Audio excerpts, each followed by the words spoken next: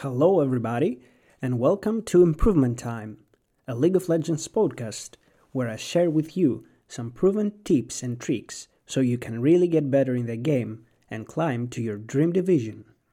I'm Sagu, and Diamond 1 ADC peak, and we're about to dive in the third episode, which is about how to position as an ADC during the laning phase. There are some basic positioning rules to follow in laning phase as an ADC. If you follow these rules, then at least you won't lose anymore. So, one of the most important ideas of League is what my role is in the game and where to position. Number 1. Mind the range. Major idea of the laning phase positioning is when you trade within the range of your support's abilities and auto attacks, and outside of the enemy ones, you win. On the other hand, when you trade within the range of both of the enemies and out of your support's range, you lose. Number 2. Triangle positioning. I'm going to explain what triangle positioning means. You always need to force triangle positioning where the one apex of the triangle is the enemy and the other two are you and your support. In this case, it's actually a 2v1 situation because you force their support or ADC to position badly. If you fight in this situation, one of the two enemies cannot do anything aggressive, and this will not lead them to a favorable trade unless they are already ahead. This situation happens a lot of time in games, even in pro level. ADCs and supports don't try to force these triangles positioning to make a good trade happen. Most of the supports either have no idea of this concept or do it subconsciously.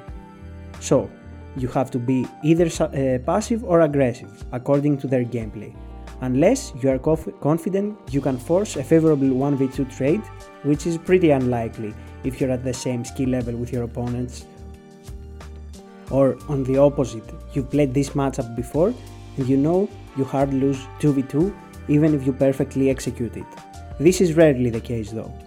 It's not bad to limit test if you don't know the matchup.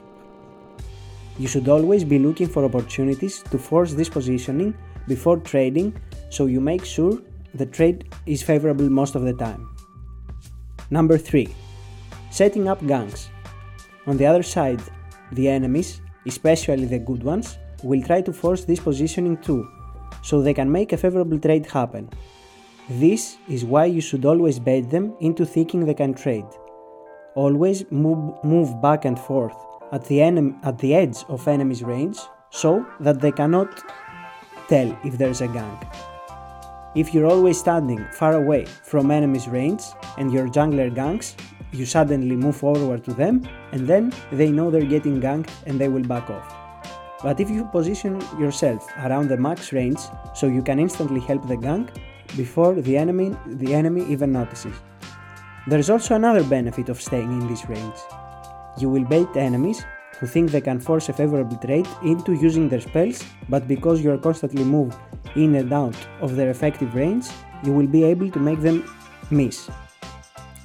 You should be really careful though, because the enemies may time their skill shots with your stepping into their effective range, so you always need to think of this concept and you will have an easy time dodging their skill shots.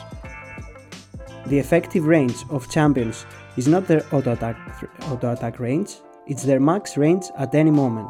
For example, Blitzcrank's effective range when he has no flash and you have no dash flash available is his grab range until he misses it. When he misses it, you have a window for trading because his effective range becomes really low. Positioning yourself at the max range of enemy is also about applying pressure. Laning phase is not a snack time. Never back off far away from enemy's range like your AFK. During farming in laning phase, you can pressure the enemy bot lane by this positioning. Good pro players are experts in applying pressure to their opponents.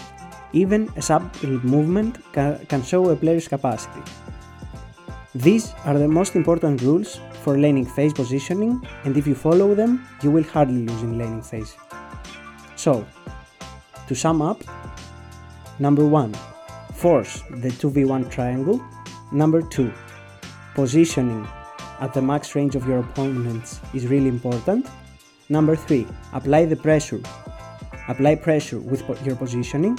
And number 4, don't back off far away from enemy's range like you're AFK. So, that's it for today. Thanks for being a part of this episode. I hope you liked what you've heard. So, that's it for today. Goodbye.